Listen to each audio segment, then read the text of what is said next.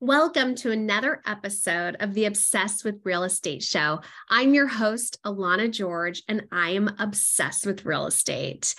I'm really excited for another show this week with Megan Ahern, aka the Tatty Investor on Instagram, and that's _Tatty_Investor. You can find her, follow her there. That's where I started following her, and she has a really cool story to share that I hadn't heard before. She talks about how her and her husband were so committed to making real estate work, and they moved into a trailer with their 1-year-old and moved across the country, 100% committed to making real estate their full-time income. I love it. It's so committed and ballsy or ovary, whatever you want to say. I think it's very inspirational. And then she talks about how she now invests in sober living homes. I like that she's giving back to the community as well as investing in real estate. We can do both. It doesn't have to be one or the other. And this perfectly explains that. And this is a perfect example of that. So before we hop into the interview, I just want to have a friendly reminder that wherever you are in your investing journey, you're exactly where you're supposed to be. If you're listening to this or any other podcast or any of other episodes on here and feeling behind, just know that you're exactly where you're supposed to be. And if you don't believe me, just believe that I believe it, okay? If you don't believe that, just believe that I believe that, okay? I believe enough for the both of us that wherever you are in your journey, you're supposed to be. Whatever challenges you're coming across, you will get through them. You'll power through them as a mom, as an investor, as a real estate agent, as a wife. My plate gets really full, and yours probably is too. And just take a deep breath. We're going to power through this.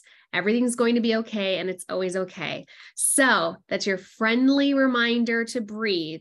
Schedule one action step in the next week that can move you closer to your investing goals, and you'll be so grateful that you did.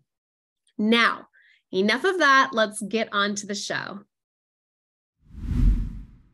Wonderful. So I have Megan Ahern here, aka the Tatty Investor on Instagram, whom I follow, and I've been following for a long time now. And I'm so excited for you to be on the show, being that I'm a big fan of yours. And we actually did meet at BPCon this year. I don't know if you remember, but it's totally okay if you don't. I'm putting you on the spot. I do remember. I think we talked about eyebrows to Brandon, and that was how we met. Yeah, it'll be forever in my memory because you, the Tatty Investor, and I, who doesn't actually have any body tattoos, but I have my eyebrows tattooed. And you had to drag me over to Brandon Turner, to show him see, people it looks normal. It looks so good. Normal. Thank you. Thank you. So huge compliment there. And I'm also so excited that you agreed to be on the show, because I remember leaving that and I'm like, man, I was so boring talking to her, walking around BPCon, and there's all of these investors that I follow or I've listened to the episodes of, or they're the hosts. I totally got weird, fangirl celebrity shockness. Even meeting Brandon, I didn't even know what to say. I was like, thanks for everything. So awkward. Yeah, it's kind of weird running around with the cool kids club and kind of being in that group to definitely. You feel small. You feel humbled by it for sure. Yes. And I had a small cold, and I had just found out a couple weeks prior to that I was pregnant. And so I had I was super sick and wanting to be at BPCon, but you're not supposed to tell people when you're that early in pregnancy. So it was super weird. I'm like, I'm good. How are you? So thanks for still coming on my show, even though I was super awkward. Yeah, I'm super happy to be here. I know it took a while for me to schedule it too, but I'm glad to be here. Yeah, I was really surprised. I was like, I'm going to send one follow-up, and then if she just doesn't, then she doesn't. That's fine. So that is how we met. I'm going to prop up my little microphone here. There we go. So I look more official. And tell me, Megan, a bit about what got you into real estate. What were you doing before and why you chose investing in real estate?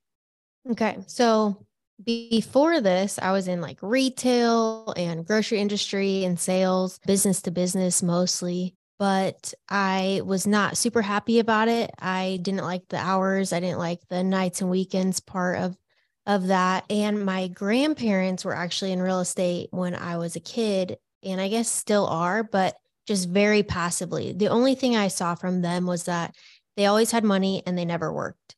And so I was like, yeah, I want to do that when I grow up. Yeah. And it wasn't all rainbows and butterflies, but by the time I came around, they were in commercial real estate. So super hands off, super passive. If you ask them about it, they would be like, yeah, being a landlord sucks. Don't do that. But if you look at their life, you're like, you guys travel and you don't have to work. And I want that. Mm-hmm. So I had to kind of learn it myself outside of them, but that was kind of what gave me the spark to start looking and start learning about it. That's really cool. That's funny that they downplayed it so much. Yeah. Right. And you're like, I don't know, grandma and grandpa. You sure have a good life. That's funny. So tell me about your first deal. Like, where did that come from? What inspired that? And what was it? So we did like a course, like a guru course, paid like 30 grand. We learned just enough to get ourselves into trouble, man. We knew nothing about nothing, but they were like, send out postcards. So we sent out postcards. And then we had a guy call us off the postcards. And I'm like, this is it. It's happening. And he says, I got this house. I got to move across the country. It's totally trashed. I started demoing the bathroom and I don't want to finish the project. I'm like, these are all the things. And I said, well, where's it at? And he said, Albuquerque, New Mexico. And I said, I've never been to Albuquerque, New Mexico, but if it's a good deal, it's a good deal. Yeah. So I ended up putting it under contract and trying to wholesale it. And I think I did a good job at trying to like market it, at least without knowing anyone in Albuquerque at that time. Yeah. So I'd reached out to like a lot of different title companies and lenders in town. And then they connected me with investors that were really, truly buying. Mm-hmm. And all of those investors, all those flippers said I had it for too much and that it wasn't a good enough deal. And I thought, well, they're stupid. And so I'll just flip it myself. Obviously, that would be the rational thing to do. Yeah. And so I decided to flip it long distance from Southern California. And we actually ended up losing 20 grand on that deal. So it was absolutely terrible. And then also during that deal, we bought a live-in flip in Southern California where we lived and just kind of lived in that. We ended up making 80 grand on that deal. So it evens out a little bit, but we obviously didn't know that we were going to make 80 grand by the time we lost that money. Right. In the moment, I'm sure that was terrible. Yeah. Yeah. And it's like your first one too. It really screwed with our psyche, right? We had to kind of reevaluate and go like, is this what we should be doing? Like, did we screw it up because we just suck at life? Or did we screw it up because like this was just like a fairy tale and it's not real? But we were also going to like so many RIA meetings and like meeting with real flippers that were like actually doing it and winning at it. We're like, well, if these guys can do it, like we just apparently made every mistake in the book. So how about let's just not do that again and we'll do better next time. And so we just kept going. That's great. So we talk about like that loss being more of like a tuition, like an education, and sounds like you were able to take that and not internalize it too much as you being failures. And what I'm hearing, and this is what came to my mind too, is that you had like this support, right? Of seeing people succeeding at it or at least also going through trial and tribulations as well. And I definitely relate to that with my first out of state burr, that when everything could have gone wrong, did go wrong. But I had been listening to the podcasts, right? And hearing that everybody's first deal pretty much does go wrong, right? It's rare that somebody hits it out of the park on the first deal, but you just keep going. And so I think that's really cool that you both were able to make that decision, I guess, together to keep going. Right. That he was on, this is your husband was that we're still on board, me and my husband. Yeah. So another thing that happened was that he was getting out of the military and he he was in for 12 years and he got medically separated. He had a really bad back injury, so much so that he couldn't stand for more than 15 minutes at a time. Oh my So gosh. all of like the training that he had for his career didn't apply anymore because he couldn't do a physical job. And so it was kind of like, do you want to go back to school? What do you want to do when you grow up? He didn't like the school idea. That's why he joined the military in the first place. Right. And so we just kind of decided to sell our house in California and take everything that we owned and pretty much sell everything we owned and move into a travel trailer and then move to Lincoln, Nebraska in that travel trailer. And he got a VA disability. So he had some small amount of monthly income that we could live off of this if we lived really, really like basic lifestyle and if we lived in the trailer. So we decided that we had that as kind of like a fallback plan, and we're just going to go to Nebraska and make real estate work. And so because we backed ourselves into a corner like that, we had to fight our way out. And so we were able to do this kind of like exponential thing because we both were then full time in it and just be able to hit the ground running. That is so beautiful. How obsessed with real estate you guys became and committed. Yeah, we're seriously obsessed. Gives me goosebumps. I feel like I'm super obsessed. My husband's not as obsessed. It's not his thing as much, although he supports it. But I would totally live in a trailer if it means that I could dive headfirst into just investing and building, right? Like, I feel like it's so much easier to build when you don't have as much overhead. And that's pretty much what you guys got rid of and just lived below your means or very frugally, which is really cool. Was that hard? It was. We had a 1-year-old at the time. It was a 30-foot travel trailer. We literally had all of our belongings would fit in that and our truck. And we would just park it behind whatever flip or whatever project we were working on. And I think at the beginning, it was kind of like this romanticized idea of like, oh, we're going to live in a trailer and it's so great. And then we got to Lincoln and it was like freaking freezing, like blizzard. And we're like, this sucks, man. And it was hard to keep it warm in the winter. And you had to like pull out and dump every 2 weeks, or you'd have to take a piece of the fence down to park it in the backyard of a house. And we did that for a year. And then I was pregnant with my second kid. I was about to pop and we were going to our second winter. I was finally like, all right, that's enough. Like, give me a house, man. So, but in that time, we bought 6 houses. One of them was a flip and 5 were rentals. And so by that time we said, hey, we got the VA disability income still. We have some nice big cash flow from these student rentals and we can totally afford a house now. So it worked for what we were trying to do. That is so cool. Yeah. I love it. That's a really great story of just committing and putting in the time and sacrificing. That is cool. So tell me from that point, so we talked about the first one, your live in flip, and then you had like 1 flip and 4 or 5 long terms after that. And then where are you at today? So we just kept kind of buying. We were mostly buying student rentals. And then when 2020 hit, we decided that I thought it was going to be the peak. Obviously, I was dead wrong, right? But I thought it was going to be the peak, might crash out. And so I looked at the rentals that we had and I was like, I hate every single one of these. So we sold them all. And we were flipping like crazy during COVID and everything and just kind of building up a little bit of a nest egg. And then have started now buying more rentals, but like just really, really nice rentals with a better tenant base and not doing the whole college thing, because that's exhausting, like to turn them over all the time. So we have more sober living houses and then just more like family type houses for rentals. So we have about 9 units right now, and we're under contract on another 4 units. Those will be rentals. Yeah. Yay. And we have a flip going, which is usually we have about 5 flips going at any one time. So we're pretty slow right now, but I think we wanted to kind of take this winter to like rebuild some business systems and just kind of like purposefully slow down a little bit. Yeah, that makes sense. There's a lot to dive into there, especially going from saying that you didn't want to deal with student rentals, but then now you're in sober living, right? Or you have sober homes. How much of a different experience is it owning the two? So sober living houses, you can do it probably 100 different ways. Everybody who does it differently. The Mm-hmm. way that we do it, we rent to the Oxford House program. And so Oh, we rent to the program fills the beds.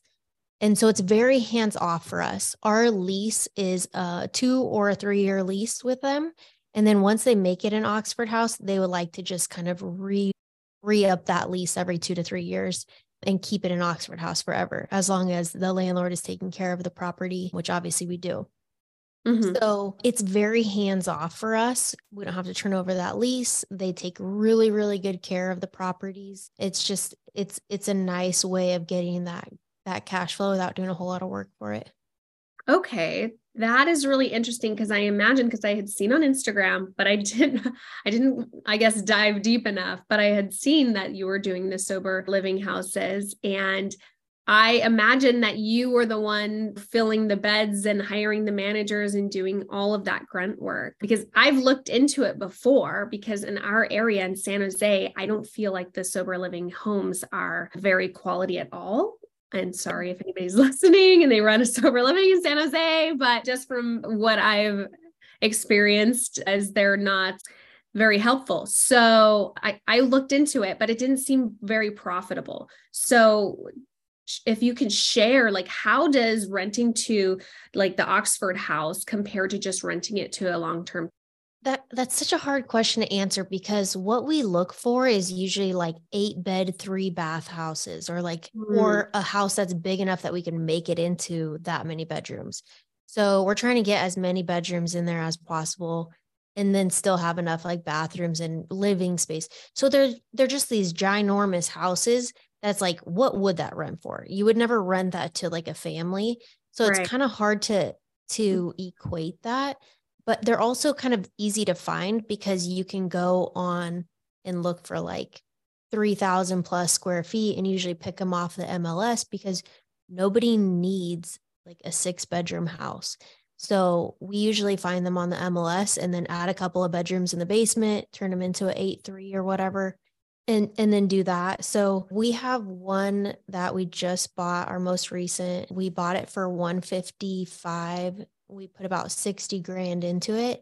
And then the ARV is about 280.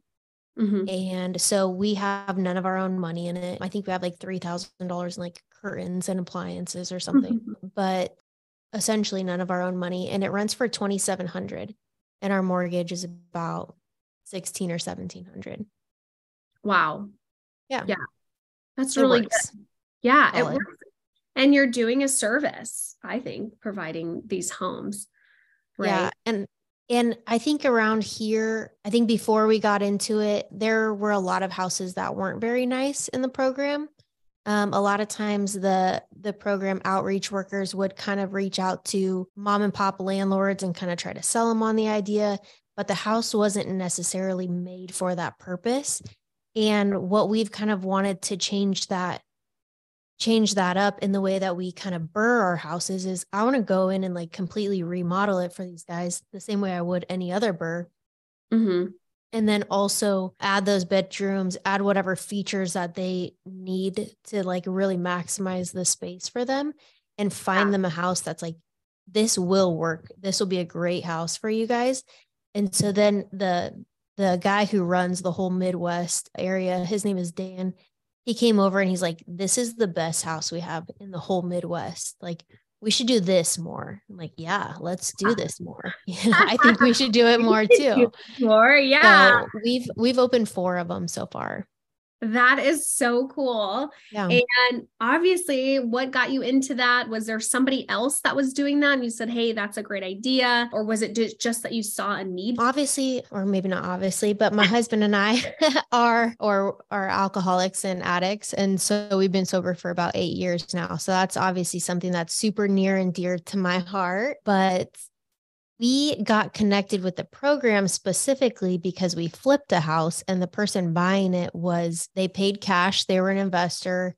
And I was like, how do those numbers, how can I flip this house and the numbers work out as Right. an investment deal?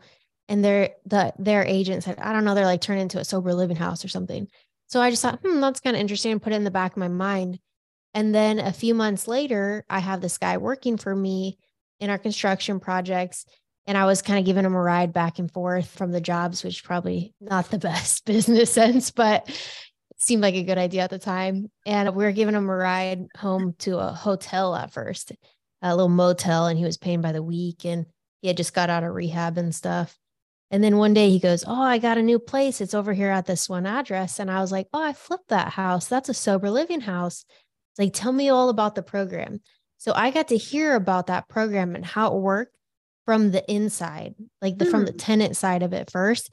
And it made me very, very comfortable with it because it just had such a good culture and then such a like low rate of relapse. I was like, man, I want to be a part of that. We had a big 5-bedroom house go vacant in the winter. And so I reached out to that guy that was working for us. It's like, hook me up with whoever runs these things so I can kind of see if they want another house. And they ended up renting that house out. And that was our first one. Oh my gosh, you're giving me such like shiny object syndrome right now. Like, I'm like, can we hurry up and get through this call so I can go look and find these houses here and do the same? Yeah. The best part too is like, I'll reach out to the guys. They're have like outreach workers. And so I'll have them walk the house and they'll have already agreed to rent the house before I even buy it. So they'll tell me like, oh yeah, let's do this. Let's add a wall here. Let's make this from a half bathroom into a full bathroom. And then, yeah, it'll be perfect for us. And I'm like, all right, great. So if I do those things, what will you rent it for? And they're like, $3,000. Okay, cool. So then I can put it under contract and I can tell my lenders it's already rented for $3,000. As soon as I get it done, these guys are moving in. So it just helps like smooth out the whole process. That is so cool. That is really, really cool. And I'm trying to think of like specific things because I've walked through. So I've shared on Instagram, and I think I've even shared on the podcast as well that I'm sober. And this past February, I celebrated 10 years. So very excited about that and new and beautiful, better way of life. And so this is also a topic that's really near and dear to my heart. And I've had sponsees where I've visited them in their SLEs and kind of seen the lay of the land. They're a little different setup than just it. They are regular homes, but like you said, there's added bedrooms and a lot of times they're sharing rooms, right? So it seems like it's still profitable / you're doing a good service. Even companies like the Oxford House or like here, there's a lot of individual operators that get to rent the rooms by the bed or rent by the bed, right? I would imagine there's things specific like bathroom count as well, maybe an extra fridge if it's a big house, right? Extra kitchen amenities, stuff like that, meeting rooms, living family rooms that are large enough for gatherings. Are there any other things that they look for specifically? That's pretty much it. If it's a woman's house, they like to have around 7 to 9 women in there. If it's a men's house, they want like 10 to 15. I think the ladies are just a little bit more drama. So they like to keep a little less of them in one place. And so if it is a women's house too, they'll allow one woman to have the women and their kids. And so that mom essentially will stay in a main level bedroom. So the kid doesn't have to go up and down stairs. So they want the bathroom that's on that level to have a tub. So there's some little bit different requirements for a lady's house. We've only ever had men's houses. I feel like they're easier to make the numbers work because you can usually charge a little more because you're getting more guys in there. Yeah, that makes sense. That's really interesting. I hadn't thought about the dynamic of how many you could fit in there. And of course, yeah, them maybe being more drama, having more stuff, that makes a lot of sense. Yeah. And then like you said, with the refrigerators, like we try to have at least 2, sometimes 3 refrigerators in there, 2 laundry facilities, even if it's like right next to each other in the basement or maybe like one on one level and one on a different level. Yeah. And then enough parking for everybody too, because we don't want to be like a burden on the neighborhood. Yeah. So it's very dormy. You brought up a good point though, about being a burden on the neighborhood. Is that something that you've ever come across investing so far? Because there are people that don't really understand how these work and they're like, not in my backyard. I don't want to live in a neighborhood with a sober living house. Is that something you've encountered? It is, and it's something that the program has encountered. The last project that we did, the guy next door was actually really hostile about the whole situation. I was there dropping off like a vanity at 9 at night. Also not great business advice, but whatever. And he comes over to me and he's obviously drunk. He's obviously high. You could smell it on him. And he's just flaming mad about the fact that we're going to have these Oxford House moving into the neighborhood. There's kids in this neighborhood and he's yelling at me. He's just totally belligerent. And I'm like, what exactly do you think that this place is? And he thought it was like child molester house, right? So he didn't realize that the Oxford House was like just alcoholics or addicts and sober alcoholics and addicts at that. So I was like, you're going to be the bad influence on my tenants. I'm worried more about you, buddy. You stay over there on your side of the fence. But sometimes they just don't understand it. And then once they do understand, or once they see it and they see like, oh, these guys are actually out here mowing the lawn every week, taking good care of the place, not acting a fool, then they kind of come around to it. If the city gets involved for like code violation so here in Lincoln, we have a code. I don't know if this is that way where you're at, but no more than 3 unrelated people can live in one house. And so a lot of times neighbors will turn in these Oxford houses to the city to say, well, there's multiple unrelated people, right? There's 10 guys living there. But they fall under a different classification because of the disability of being an alcoholic, right? That's a disability. So they're protected under that kind of ADA legislation. So the Oxford House attorneys or law department, whatever, will step in on our behalf and fight that. And the city will drop it. Right. That's happened before. That makes sense. Rude, but yeah, people can be. That is cool. I feel like, yeah, if anything, the only thing I can think of like why, if I didn't want to live by a sober living is that in my experience, a lot of people in recovery smoke cigarettes, right? There's always ashtrays. People are outside studying and smoking cigarettes. So that's the only thing I can think of. Yeah, we definitely look for places that have like cool hangout spots and like fire pit and like back porch or deck or something, because there are always going to be smokers out there. And that's probably the only like issue that I have with my sober living houses is the smoke alarms are always taken down. So when we go to change the filters in the HVAC, I'm like, come on, guys. Like every single bedroom, you got the smoke alarm down with the batteries out, because they don't smoke in the house, but they'll vape in the house and that will set the smoke alarm off. Mm-hmm. Yeah, a lot of vaping. Yeah. A lot of vaping. Yep. Okay, that is so cool. How would you, I guess, advise somebody who wanted to go that route, how to get into it? You could reach out to the Oxford House directly. And is that nationwide? That is nationwide. Yep. Oh, wow. Yeah. Some states have outreach workers, so they have more of like a paid employee type presence that their job is to open new houses and to check up on the current houses that they do have. And so you would just need to get in contact with that person and then see, okay, do you guys have a need for it? Or maybe they'd say, we don't have a need in this little town, but we have a need in this town. And you can kind of work that all out with them. That's really cool. That's a not much more laid out plan. When I was looking at it, it was like, basically we're going to be owner operators, right? And so it was a lot of work. So many times a manager in the house is also somebody that's in recovery, right? So there's like managing the managers and just a lot of balls in the end, as well as different like types of sober living. Cool. So thanks for that deep dive. That is I'm going to like Google that after this. I'm so inspired. So you said right now about 9 doors, you're doing a flip. What are your challenges now that you're at where you're at? We heard your challenges when you started, right? With where you've grown, what kind of challenges are you facing now?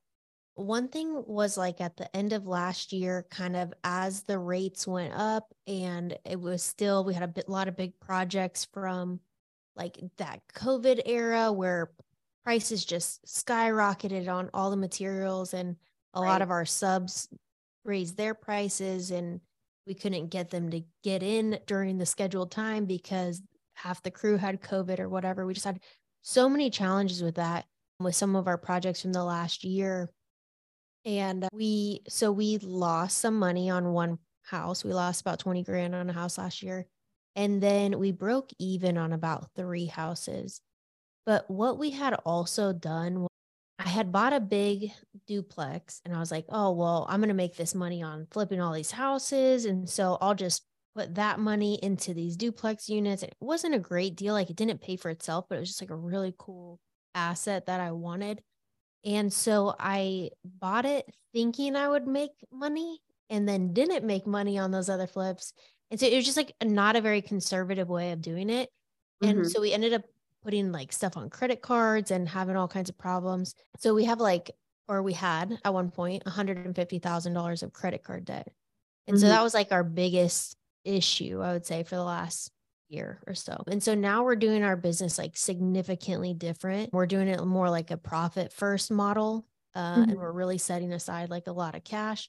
We're also trying to pay off all that. That's not really tied to projects. So it just sucks every time you pay it off, but you're kind of like, woohoo, but also there's like no return on it. It just totally sucks. But yeah, so that's pretty much our biggest kind of struggle right now, but we're working through it. Yeah, I can definitely see that. And I'm a real estate agent also, and had investors go and put their homes on the market, their flips around May, and the market just like stalled with interest rates rising, and it was hard all around. Nobody was buying. So I mean, a lot of people were in the same boat, and having to float those expenses in one way or another has hit the investor community hard. And totally off topic, but I mean, California is just wild. I thought that the eviction moratorium was done everywhere. It's not. East Bay, it's still going strong here. So poor investors, I feel bad for them that are still not receiving rent since 2020. Like investors can't evict from like COVID. Yeah. You're saying moratorium? Still. That's not how it is in Nebraska anymore.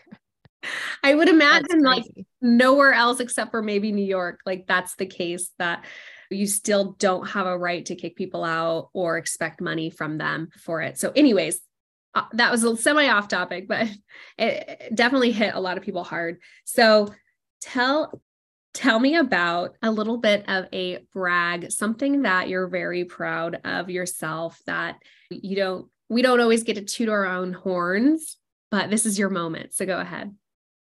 Okay. So I can't take all the credit for the success we've had on the flipping and the whole thing, right? That's been me and my husband. But I also own Ahern Home Staging, so staging business. And so it's just me. That's my solo business. I still talk about it like it's a we, but that's my business. And I've really grown that. We staged like 80 houses last year. And I think we'll probably do close to double that this year.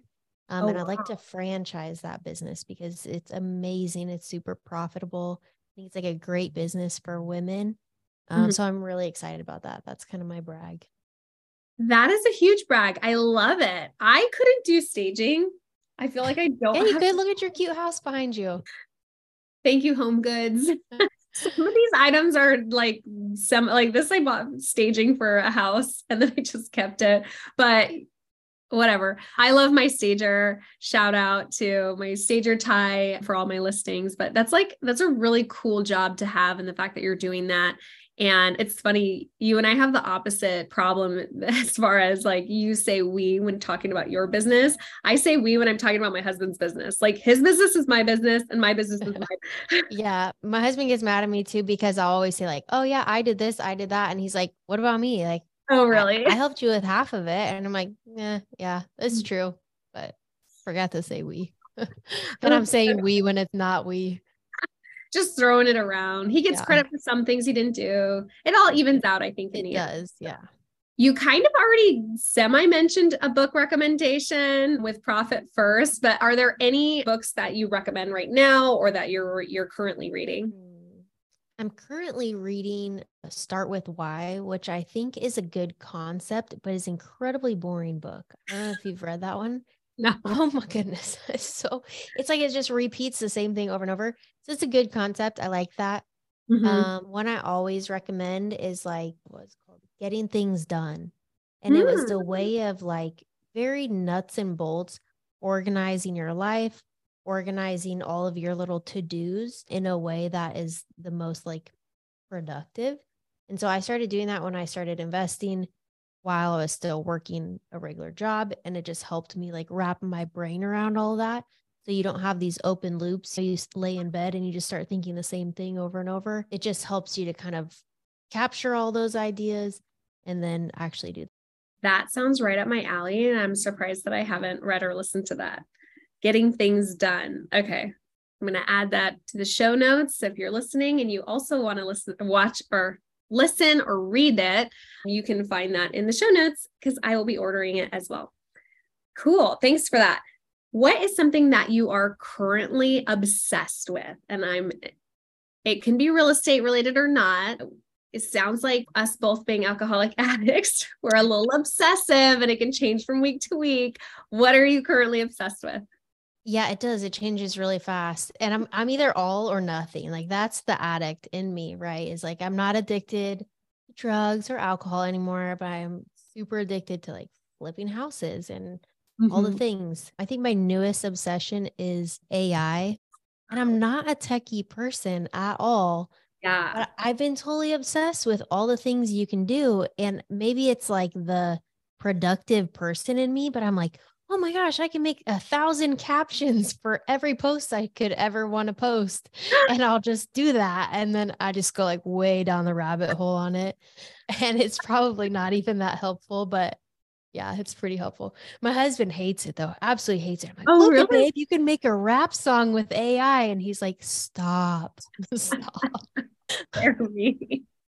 Oh, I'm gonna look into that. I did not know you can make a rap song with AI. I'm like barely dipping my toes in and seeing people posting like AI Canva hacks, and I've been saving them Yeah. obsessively. And I've scheduled with my real estate team. We're planning a Canva day or like a AI day of just like really diving in and getting some stuff done. And so, yeah, I would say that's a good obsession. I like that. Yeah, it's super cool. Friday night, I'm such an addict. It's so bad. It's okay. I just worked from like noon until 11 o'clock at night. I just kind of moved around the city. I go to different coffee shops and stuff for a little change of pace, but I literally just scheduled out all of like because I'm also a realtor. So if Oh, I get something under contract, I'll be like, okay, yeah, I just got my buyer client under contract, blah, blah, blah, this whole caption. But I wanted to be able to have just a list of all of those captions so that my VA could take the caption, put it with the picture of my client or whatever of the house, and then just post it and schedule it all out for me. So I just ran through and did like tons of captions. Beautiful. amazing. Amazing. I'm jealous. Also, how old are your kids now? Oh man, they're 3, 4, and 6. Oh, you had another one. Yeah. Yeah, I did. Real quick after the last one. So at some point we had a newborn, a 1-year-old, and a 3-year-old. And it was like complete hell. Like I would not recommend that. It's terrible. Yeah. But they're at a funner age now where they could all talk and it's really fun. Yeah. Yeah. That sounds like a fun age. You're probably out of diapers ish now. So getting close. Girl, no, not Okay. even. One of them is out of diapers. It's so bad. The other two won't. They're like, no, I'd rather not. Thanks. Really? Like, Oh my well, gosh. whatever. We shall see. So my 3-year-old at 2, she told me the diapers that I was buying her were ugly and she would throw them in my face.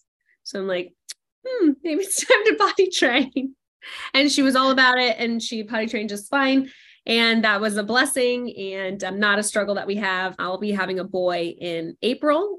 So Luck. My boy is 4 and I'll tell him to go on and he's like, no, no. Like, cool. Just stay a baby forever. Then you can never go to school. just stay a baby forever. It's fine. Yep. so hot right now. Yeah, I've heard that boys are harder, so I'm not looking forward to that. But my daughter Yeah. was super easy. She like basically told me, like all the kids at school, because I started sending her, this is probably off topic. I sent her to a Montessori as a daycare thing. And there, she said everybody else was using the potty. So she's going to start using the potty. And that was it. Like we did sticker charts and ugly, I picked the wrong Mickey Mouse diapers one day. And That's awesome. We send our oldest to a school called Acton Academy. Have you heard of that? Oh, I have. Yeah. Yeah, we love it. And so she had to be potty trained before she went there. And so that was like a bribe thing. Like, well, you want to go to school, you got to lose the diapers, and threw it off that day. She was liberated. There we go. But yeah, we love the Acton thing. It's so entrepreneurial and she just absolutely loves it. She's thriving there. Yes, I heard about the Acton school. I forgot if it was like a podcast, but it was years ago, years before even like planning to have a kid. I don't even think we were like married. Maybe we weren't even dating. I don't know, but I'm like, that sounds amazing. An entrepreneurial school for kids. The lesson plans and stuff seem great. And when I have a kid, so I'm glad that you brought that up because I kind of forgot about it. Yeah, re-look into it. Maybe there's one over there. Yeah. It's so cool. I think that there is. I'm going to look it up. And if I find anything, that'll be in the show notes as well. Anybody else have kids or plan on having kids in their lifetime and want to look into an entrepreneurial school, private school for them. So moving on from potty talk, is there any fun facts that you can share with us that maybe people wouldn't know right off the bat, that you don't share often? Let us have it. Fun facts. When I was younger, when I was in high school, I used to race the Baja 1000. So that's like the longest nonstop point-to-point race, off-road race in the world. Amazing. And I did that in like a Ford Bronco, like an old classic Ford Bronco. Super fun. That is really cool. Did you do it like every year or one time? There was one year that I went and I pitted for the team, and then I wanted to drive. And I wanted to race. And so they said, well, whoever works on the truck the most through the year gets to drive. So I just worked on it the most. I got obsessed with that for a little bit and was up there every day after school and every weekend. And we would just try to break the truck is really what you do. So you take it out and like, just take it out on the weekends and completely destroy it, jump it, just try to smash the thing. And then whatever part broke, you would totally rebuild and refabricate the parts and make it stronger. And so I look at that later and I'm like, that's exactly how I run my business. Like we just go hard. We go too fast. We break things and then we just kind of limp it back and we build it better and we build it stronger on those parts that broke. So I think it was just like a really good learning experience for me as a kid.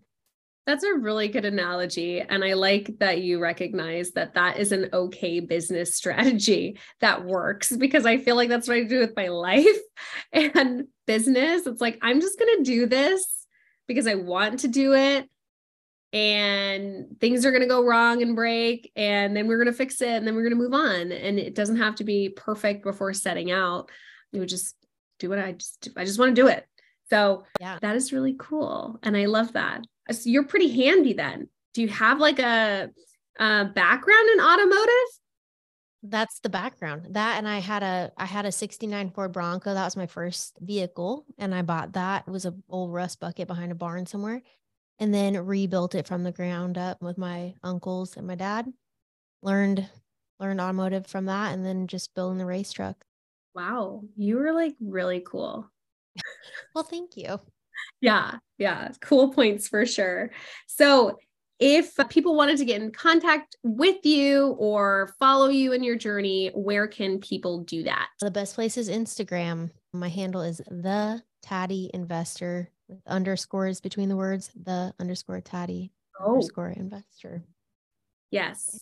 Make sure you're following the right one. There's probably imposters out there now. I don't know if I'm that cool yet. Maybe there are. I should go be friends with them. Go follow them. Yeah. Well, there's opportunity if anybody's listening, if there aren't imposters. Yeah, that sounds good. And you've been posting some really cool content lately of interviews and stuff. I've noticed that with you and your husband. right? Yeah. You Yeah. let Some him, podcasts we like to do together. Yep. yeah, Yeah. you let him come on I and have let him. Yeah. this we thing. Okay, cool. Well, thank you so much, Megan. I am so honored that you came on the show and that I got to pick your brain and get to know you a little better. And you shared your secrets with us so that we can look into doing the same and be successful as well. I look forward to following you and your continued success. Thanks for having me. Well, that was our interview. If you enjoyed this episode, please share it, like, subscribe, support the show for more content like this. And if you are so inclined, I'd love a 5-star review. It'll help me in the algorithm and reach more people. That would be wonderful.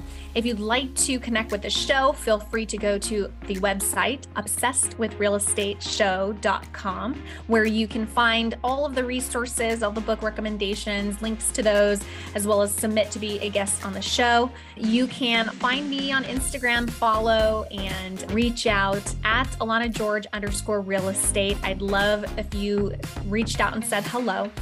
As well as if you are interested in syndications, my website, clearconnectioncapital.com, has a lot of information on what syndications are, why they're beneficial as real estate investments. So check that out. I will see you on the next episode.